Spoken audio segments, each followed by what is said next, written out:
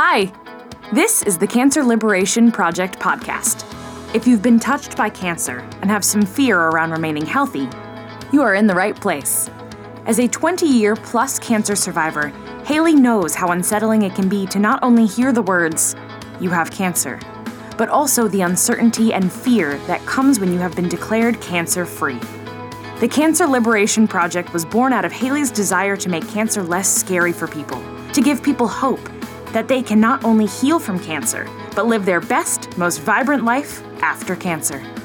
Get ready to be inspired with your host, Haley Dubin. Hi everyone, welcome to the Cancer Liberation Project. Today I'm sitting down with Pat Wetzel. Pat is an award-winning author, blogger, photographer, and speaker. She elevates other people's lives and stories from behind still and film cameras as a seasoned interviewer, engaging writer, and entrepreneur. A Wharton School of Business graduate, she escaped the corporate world to soar her sailplane around the country, testing her limits and feeding her appetite for adventure. Then she hit a bump in the road. A diagnosis of supposedly incurable cancer led her to start Anti-Cancer Club, a cancer resources website. Realizing that travel could be transformative, she created Cancer Road Trip to connect cancer survivors with once-in-a-lifetime journeys. Then, when the COVID-19 pandemic slammed the brakes on travel, Pat pivoted again. She now metaphorically tours the world, conversing with inspirational individuals, navigating their own transformative experiences with resilience and courage, as the founder and voice of the internationally acclaimed Bump in the Road podcast. I'm looking forward to getting into a conversation with Pat. But before I do, I just want to remind you, if you're looking for some great tips on cancer prevention, go to revivewellness.com and click on free gift. Hi, Pat. Welcome to the Cancer Liberation Project. I am so happy to have you here. Oh, thank you. I'm happy to be here. First, I really just wanted you to tell me about your cancer journey. I know you said, I think it started in 2009. Yeah, 2009. I was diagnosed with nodal marginal zone lymphoma, a slow-growing but supposedly incurable lymphoma.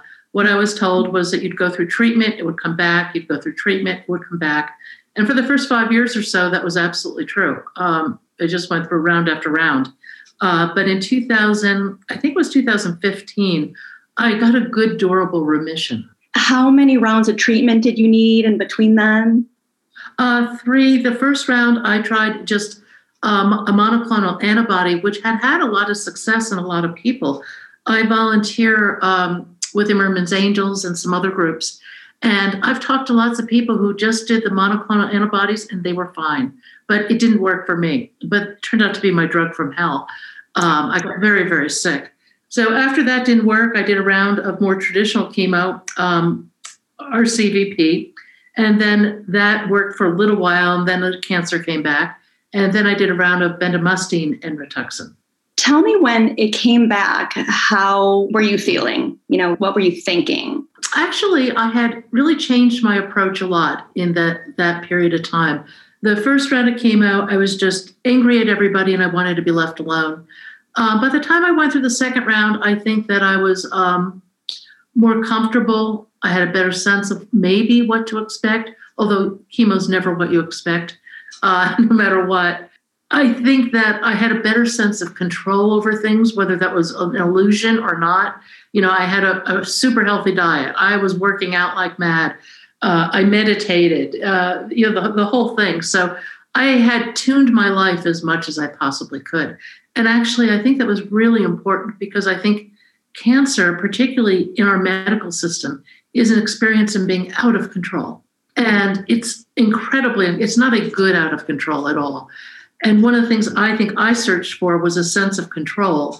And I think by the time I went through that last round of chemo, I had a sense of being centered, a sense of I was doing everything I could.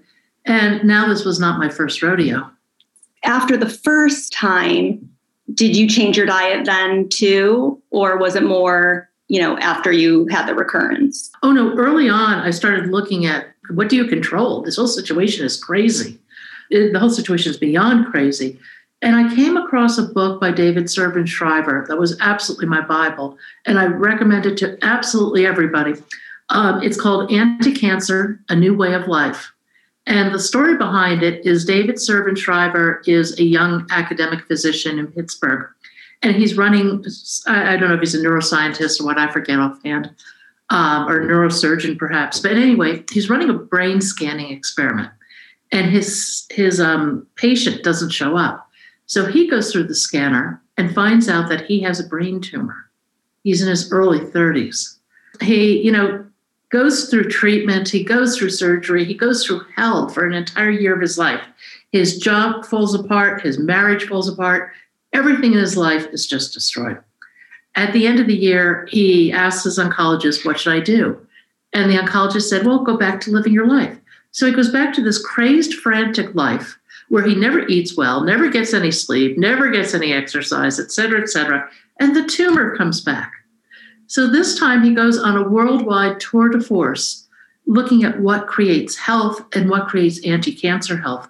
And I love the book for the underlying story, but I love the book because it's a very scientific approach to what creates health. The footnotes alone are amazing reading.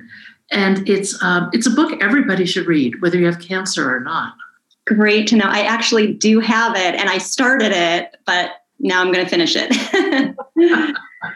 So after you were finished with treatment, after your second, after you had that recurrence, was that part harder for you being finished with everything than going through the treatment and having that plan?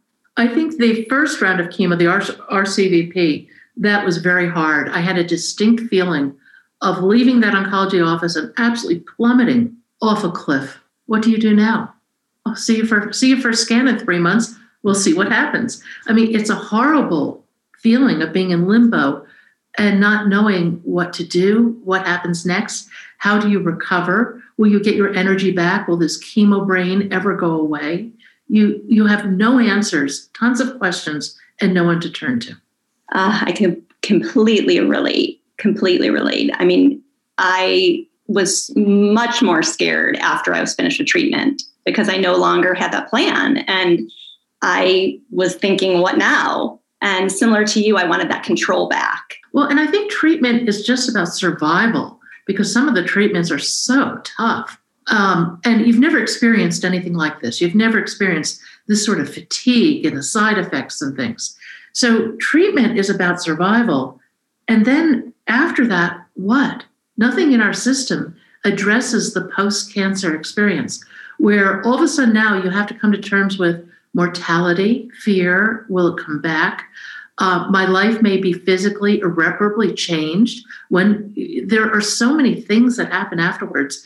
And that aspect of the cancer experience goes on the rest of your life. After you were finished with everything, what did you do next? What did I do next after that? I put some energy into developing Anti-Cancer Club, the website, and I'd simultaneously developed a platform that modeled and rewarded human compassion, particularly through long-term illness.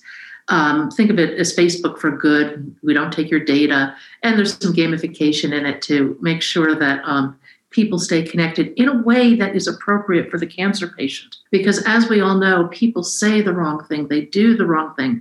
They don't mean to, but they just don't know how to relate to your experience. So I went down to Silicon Valley to raise some money for the platform and got some interest, was told I needed to do a beta platform. I hired a company to do it, and I waited, and I emailed, and I called, and I got no response. They essentially said, sue us. So knowing what stress does to me, I was not about to go down that path, but it was as if a piece of my soul had actually been stolen. It was just a really difficult place to be. I can't even imagine. I mean, working that hard on something. Yeah, it was pretty stunning. And as a result, I got sick. My hair started falling out from stress, not from chemo this time. I was vomiting blood. So I went to see the oncologist, and he said, we can run 200 different horrible invasive tests, and I'm sure we'll find something wrong. And I'm just like, this is not what I need right now. It really isn't. So I left the office and I thought about it. And I decided if the past was any indication of the future, I probably had 18 to 24 months before the cancer was overwhelming. And I just decided I was not going to live it tethered to the medical profession. So I sold my house. I found a home for my cat, who I had bought in 2009 as a harbinger of I will survive this. Finding a home for her was really brutal, but she's in a really good home. And I put everything in storage and hit the road. And that's when I started a cancer road trip. And I really didn't know where I would go or what would come of it. I had no idea. Incredible. So when you were vomiting blood and all that, they gave you tests, but it was not cancer. It was just... No, I just walked away. I just said, I'm not doing this anymore. You're not dealing with it. No. And the oncology office never even followed up. Nothing. That is amazing. I can tell many medical stories through this whole saga that are not very attractive, but let's not go there. Right. I think you learn to become an advocate for yourself, right? And you just, there's so much negativity in the whole cancer world and the medical community. I know they're trying their best, but I think it's just a scare culture, It is. And you know what it is? The doctors are honestly doing their best, but they have limited information. The way I describe our allopathic medical system is, imagine there's a plane, and on the plane, there are all these boxes, and the boxes are medical specialties. And one of the rules of being on the plane is that you may not touch another box ever. So you have all these boxes moving around the plane, but they can't touch. But everybody on this plane doesn't realize that they actually exist in this massive three-dimensional sphere of options and possibilities. And I think that while everybody in their little box is doing their very best, the reality is doctors are under a lot of pressure. They're under pressure of lawsuits. They're under pressures from drug companies. They're under pressures from legal must-dos. They have to provide standard of care. They really don't have a lot of flexibility in what type of treatment they give you. And a lot of people think they're getting this super specialized treatment just for them. They're getting standard of care. And that's good. It is the best our system as it's set up now can do. But I think that as a patient, you have to recognize both the benefits and the limitations of the system, and you have to construct something that is going to work for you. Absolutely. Almost having your own medical team surrounding you, whether it's holistic practices, with the conventional acupuncture, all those kind of things. Oh, I'm a huge acupuncture fan. And when I went through the first round of monoclonal antibodies, I had horrible reactions. I had head to toe hives, which was unpleasant to say the least. My joints went berserk. I couldn't open my hand to hold a cup of coffee. I would scream in the shower, trying to move my joints. And I talked to my oncologist, and he said, well, steroids, we'll pump you full of steroids. And this was potentially a maintenance drug that I might be on for a long time. So the idea of having to take steroids indefinitely was not where I wanted to be. So instead, I did a month of intensive acupuncture. All my symptoms went away. And my doctor refused to recognize that the acupuncture had any role in the healthcare system. Really? Yeah. I just don't understand that. Well, in the infusion room, they would have these huge jars of candy. I mean, diet wasn't in their box. General health just wasn't in their box. Anything more holistic, acupuncture, Reiki, wasn't in their box. Now, that has changed a little bit, particularly at some larger institutions. But again, as a patient, you might have some of those support services while you're going through treatment. But once treatment's over, you're on your own. And that's when you most need the support. That is so true. Now, did you feel like you had a lot of support? No, not at all. Oh. Did you have family around you? What was going family. A boyfriend who couldn't deal with it, who couldn't deal with the situation. I contacted some volunteer organizations to connect with somebody who had a similar cancer. And when I finally connected with one woman, she said, I don't have time to talk to you. I tried to get into a lymphoma group at the local hospital. I showed up. They'd been disbanded. I mean, it was just like one slam after another, to the point where I realized I am absolutely on my own in this. It is a lonely feeling. And I think too, even when you have support from your family and friends, you still kind of feel alone in it. I know I did, because I just felt like no one knows what I'm going through. No, they don't, and they mean well. But like used to play a lot of tennis. But you know what? I found out most of my tennis friends, not all of them, but most of them were fair weather friends. They only wanted to be my friend when I was winning. And you're not winning after you go through a few rounds of chemo. So what happened? Did you stop playing or? Yeah, eventually I had a lot of joint issues after the last round of treatment. And about 2 or 3 months after that, my hip failed. And of course, the doctors say there's no correlation between all the drugs you've been pumped through, all the chemo. This, surely would have happened. And I don't know. But at any rate, I had to have a hip replacement, and I had issues with that. So tennis was no longer a possibility. Tennis, skiing, all the things I used to enjoy really were in the past now. And so I want to go back a little bit to the Anti-Cancer Club. Was that something you decided to do to get that support around you and to obviously help others? But what was your mission? I think it was my therapy in a way, because I got to talk to people all over the world, and they, contributed. And I saw that I knew that my situation was not unique. And I thought we all need information and different points of view on things. So it was a forum where different people could contribute, could share their experiences, could share their points of view. And then it's up to the reader to decide what resonates with them. I love that. And still, looking through all these articles or blogs, there's just so many great things from different people, different survivors, experts.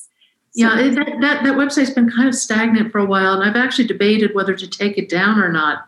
But there is so much information there that it's not hard to host it. It's just that the technology behind it is obsolete, and it gets harder and harder to support it. I see.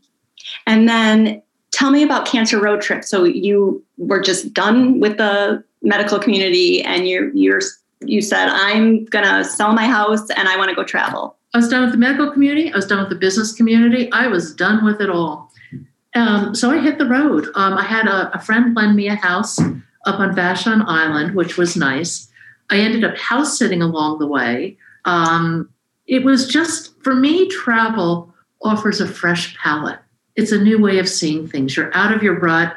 You're very present because you're in a new circumstance and things are evolving. And I think that's a really wonderful opportunity to reassess your life. And did you meet lots of survivors on the way, or what did you do when you were there? I'm sure a lot of thinking. No, I didn't orient it towards survivors. I oriented it towards adventure. I wanted some adventure. So that's what I got. And starting to write the blog, I had no idea where it was going to go or what I would do with it. So it started off more as a travel blog. And I had a lot of people say, we want to hear more about the cancer story. So I started weaving more of that in. It took me a little while to get comfortable with it, actually. Did you feel at that time you kind of wanted to escape it? You didn't want to think about cancer? It's always there. You can't escape it.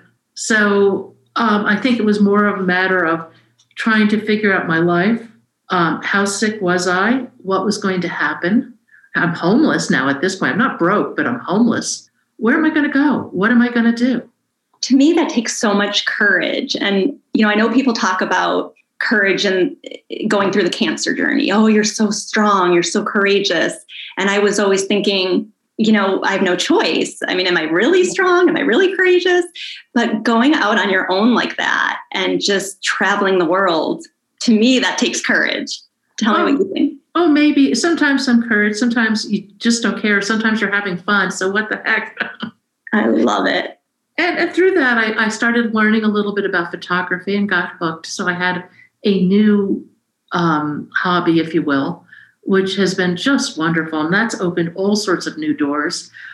Things happen that you never could anticipate if you're willing to take that leap.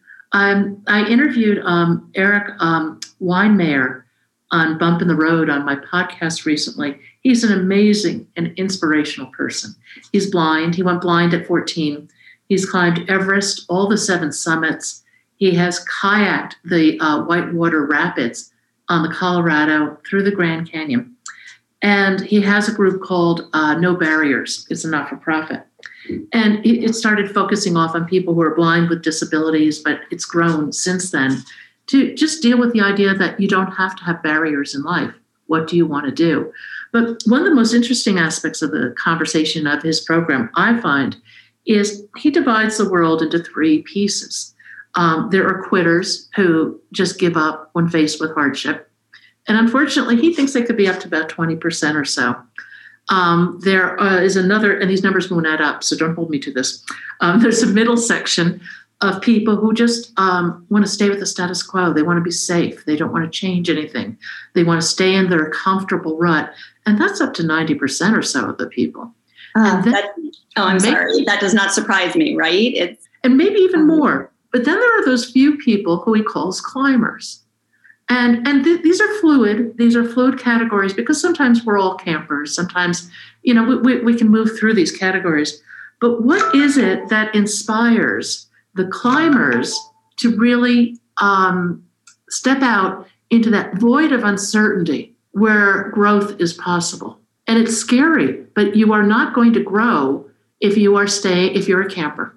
I couldn't agree more. And I think that's why, after my cancer diagnosis, I always tried to get out of my comfort zone. I think prior, I was just, in this lane, like, this is how I'm supposed to live. This is what my family expects of me, society expects of me. And I think it really changes you. I mean, do you agree? Oh, I totally agree. I know some people will hate this, but I honestly think any difficult experience, cancer, blindness, breaking your back, being caught in an avalanche, all sorts of things, can be a wake-up call.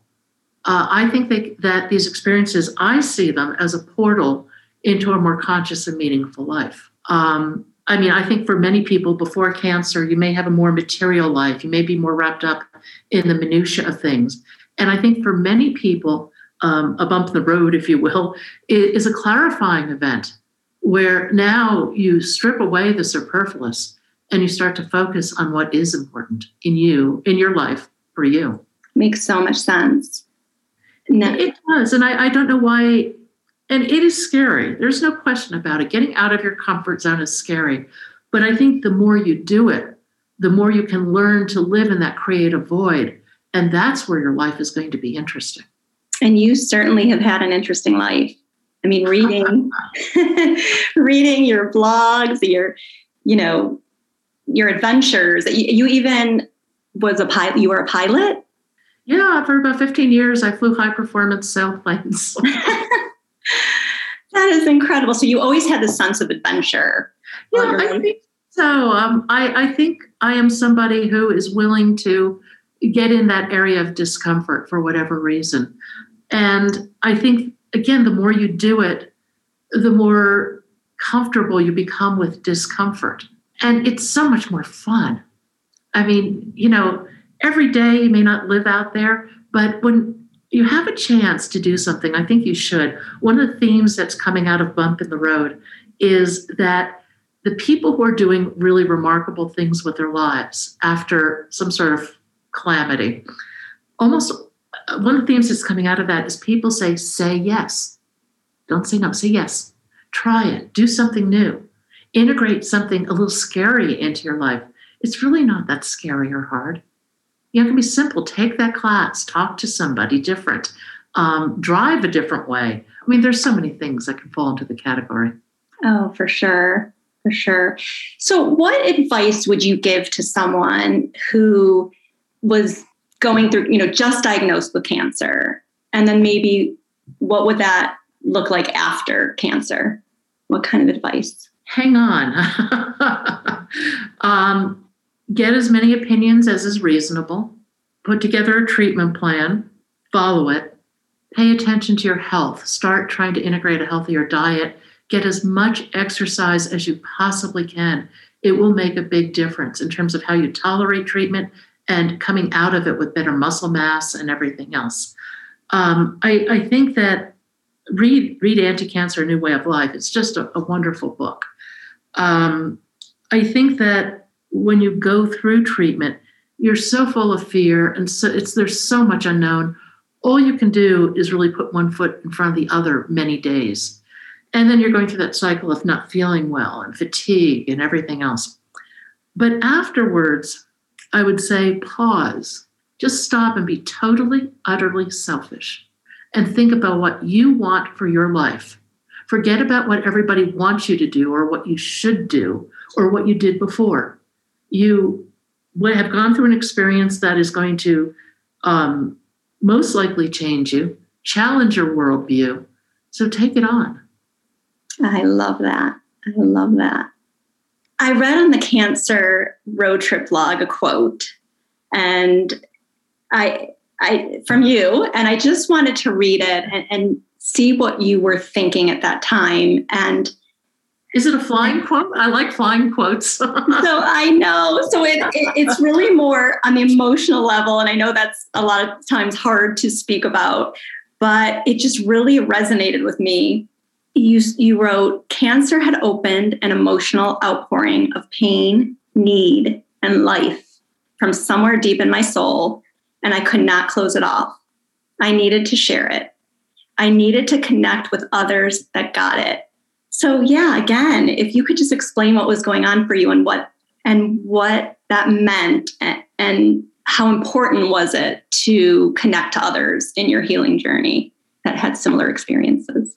I think the connection was important. I don't know that I got the connection I needed, but I think that I went from a life that was much more materialistic and irrelevant to, I hope, a life that is certainly much less materialistic, more oriented towards my core values. And I think that cancer shook me up out of my complacency. I'd been a camper, and it was time to become a climber. I cannot imagine you as a camper. Oh, there were periods, I went through some periods of time where I was just happy with comfort for a while. And there's nothing wrong with that. I mean, I needed the comfort, but I wasn't moving ahead on other fronts. And I think the cancer really shook me up in that regard. And it certainly made me look at the world very differently. I couldn't agree more. And, now what do you do in terms of follow-up care? Do you get nervous when you have scans, or are you having scans and all that kind of stuff? I have serious anxiety and PTSD. I can't walk into an oncology office. For the moment, I have just decided not to do any follow-up care. I do not suggest that anybody else do this. I think that you should probably touch base with your doctor, get scans and things. But I've had an amazing life. I'm going to be 64 this year. I don't know how that happened, but it did. And I'm kind of at the point of, I want to just live my life. If I don't feel well, I'll track it down and see what's going on. But in the meantime, I really do not want to live with all that anxiety as an integral part of my life. I can understand. I have friends who are, don't like to age. I'm 52, so I'll tell you my age, but we turned 50 obviously 2 years ago. And, all my friends were just so upset about, oh my gosh, how could we be 50? And, I don't let that stuff bother me because I'm thrilled to still be around and still having fun and connecting with people like you, So I think it just changes your perspective completely. Oh, yeah. What's that old Hunter Thompson quote about wanting to slide into home base all wrinkled and used up or something at the end of your life? I mean, that's the way I look at it. Our society is upside down when it comes to aging. I really think aging should be revered. I mean, I think as you age, hopefully you become a better person. You're in a situation where you have more wisdom, you can give back. You can't do that when you're 20 or 30, but when you're 50 or 60 or 70, there's a whole different range of options and gifts that you have. So, and I wish our society honored that more than just surface beauty. I mean, life is not an Instagram page. It really is not. Yes. Can you tell that to my kids? It's amazing today. I just cannot relate to it. That everything's a picture, everything. I mean, I get certain pictures, but a selfie and how do I look and all that. Yeah, I really can't relate to it either. It's just really beyond my world. And, I just wanted to ask you, and you probably touched on this, but What is like one or two life lessons that you learned from your travels? Say yes, be open to things, certainly. I'm going to steal a quote from somebody I just interviewed. But it's a great quote, and it's don't be afraid of adventure. I think that the unknown, we make it scarier in our minds than it really is. And I think that being willing to step out into that is something we all need to cultivate. I love it. And, it reminds me of the cancer experience because there's so much fear around it. And if we can just, I know it's easier said than done, but try to shift that mindset on not to be so afraid, to live your life as best you can and make the changes that you can. And, let God or whoever you believe in do the rest. And, I feel, and I'm wondering if you feel the same, I just can't live in fear anymore. I mean, even with the coronavirus, so many people around me are just so frightened.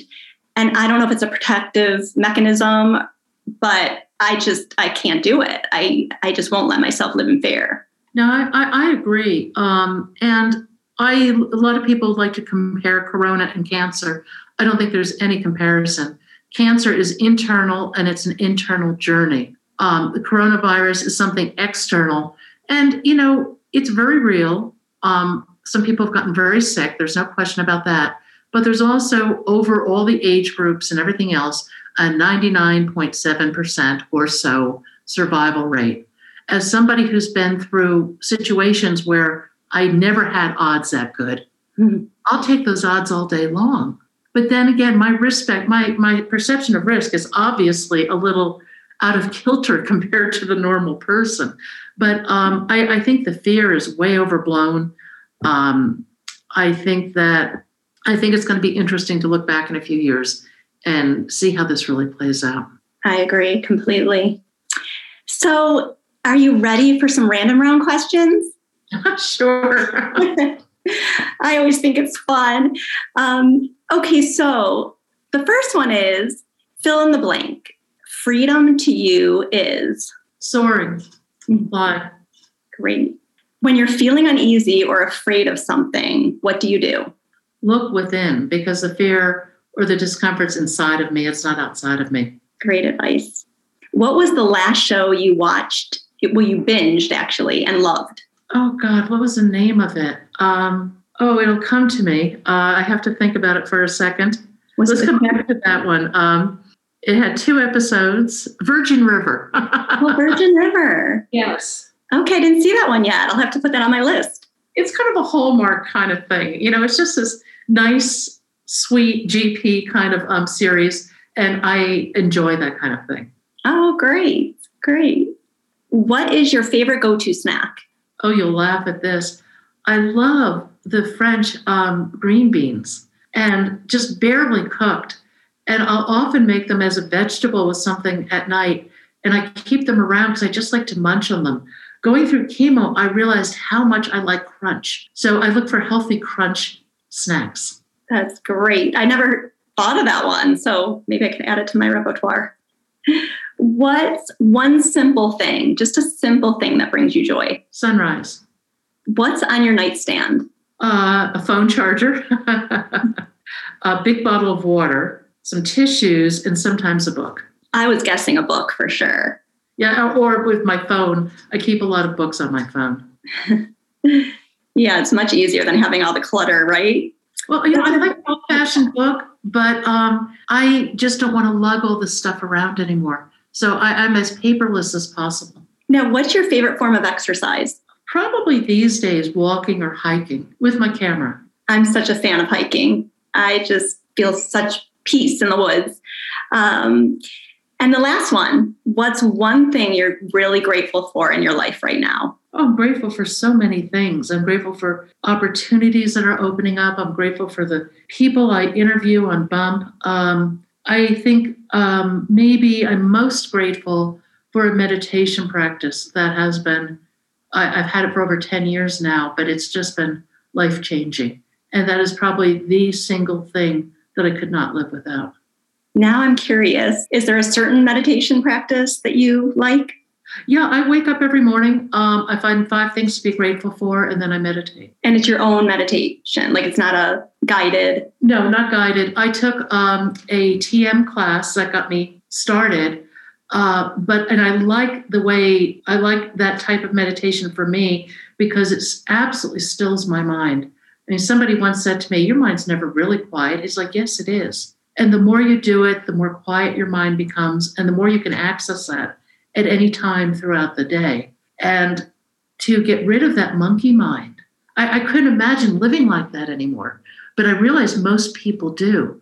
And I would urge anybody who's curious about meditation. There's so many different ways to meditate. They're all great, whether it's guided or in silence or whatever. But check it out. There's a book called, I think it's called 8-Minute Meditation. And it's brilliant. The author takes you through a different type of meditation every week. And he asks that you give it 8 minutes. So he's doing two things. He's exposing you to all these different ways you can approach meditation to find what resonates with you. And he's building a habit. So at the end of 2 months or so, now you're in the habit. 8 minutes. Anybody can do 8 minutes. And hopefully you're going to find something that resonates for you as you go through that. That is great. I'm glad I asked you. I'm going to write that down and go get that. Well, I just wanted to thank you so much for being on the show. I love the work you're doing, and I really appreciate your time. Thank you. I'm going to put in a shameless plug for my podcast, if I might. Yes, of course. It's bumpintheroad.us. Come to the website because we have articles as well as behind-the-scenes interviews with people, and it's available on all the major podcast channels. Wonderful. And you did give your website? Bumpintheroad.us. Perfect. Thank you so, so much. Thanks, Haley. It's nice talking to you. That's it for today's episode. Thank you so much for tuning in. If you enjoyed this podcast, please rate, review, and subscribe. Doing so will really help this podcast get noticed and will help us to inspire more people. And remember, the sky is the limit when you take your power back when it comes to your health.